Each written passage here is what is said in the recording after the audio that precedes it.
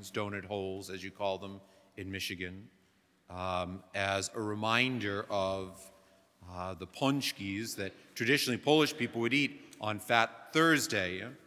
And the reason why they ate pączki on Fat Thursday was they were getting ready for Lent, and Lent was a serious fast, the entire season of Lent. And so they would get rid of one food after another, and Fat Thursday was the day they got rid of all of their white flour that they made cakes with. And so everyone would eat a pączki on that day. I hope you all got at least a donut hole. I'm working on trying to get you real pączkis one of these days. But the point of the matter is that the pączki is not an end unto itself. It was a preparation. It pointed us towards Lent. And Lent itself points us towards the Last Supper and the passion of our Lord on the cross and the resurrection from the dead.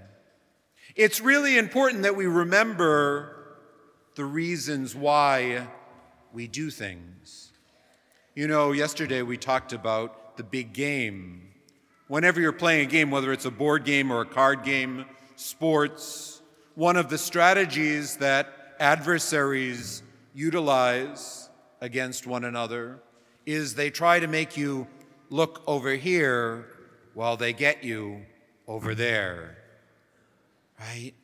They're trying to distract you from what's really important, to help you miss the ball, to miss the play, to miss what's really going on, so that they can win a victory against you. In the world today, we often fall into that trap of our enemy.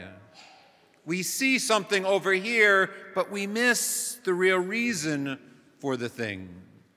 There are lots of people today in Michigan who are eating pączkis because they forgot that it's supposed to be Fat Thursday, not Fat Tuesday. But they're eating pączkis completely unaware of the reason why they're eating pączkis, which is in preparation for a Holy Lent. And lots of people tomorrow will turn up at church and allow the priest to throw dirt at them. And they won't even remember why. They'll just think, oh, isn't that a nice tradition? And I remember it from when I was a kid.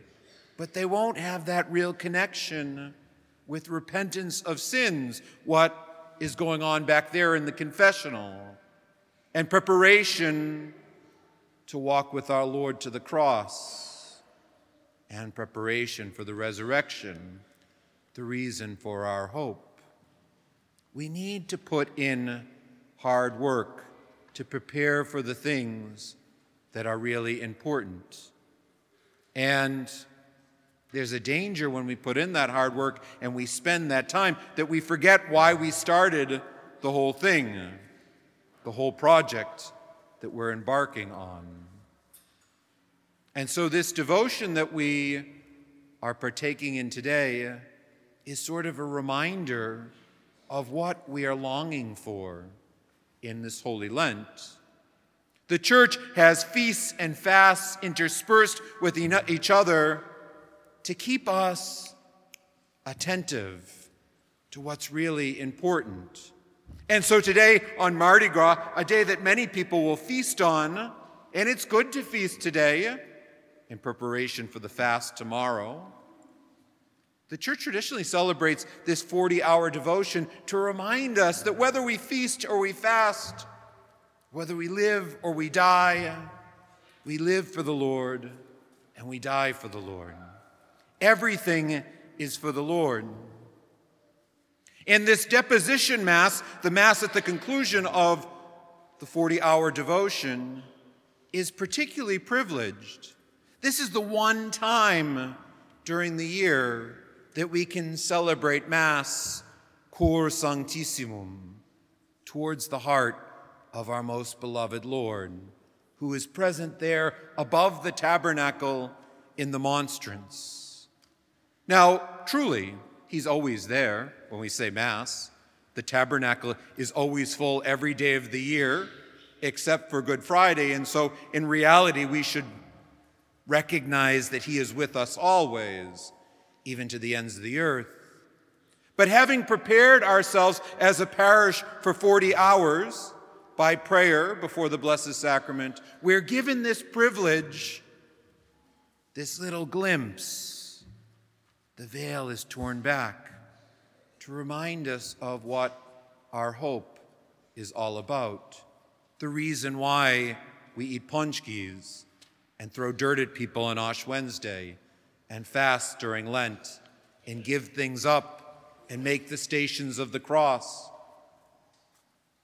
The reason is that we desire to be with him for all eternity in heaven, with him in such a fashion that he is no longer hidden either by the veil of the tabernacle or by the appearance of bread and wine, but where we see him face to face.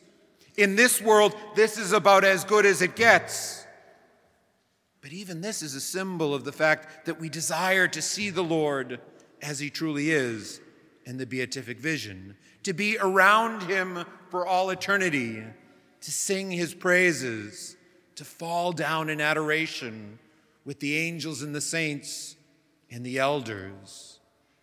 If you read the book of Revelation, what you see described in that book is what we are doing here today and what goes on for all eternity in heaven, the adoration of the Lamb. And so today, friends, as we conclude our 40-hour devotion, and hopefully as we celebrate a joyous Mardi Gras in preparation for Ash Wednesday, I invite you to think about keeping our Lord in his proper place, enthroned, not just on top of the tabernacle, but in your heart. And keep him enthroned not just at Mass, because there's a temptation at Mass to get distracted, to forget why we're here. But you know what? We're supposed to take Mass with us.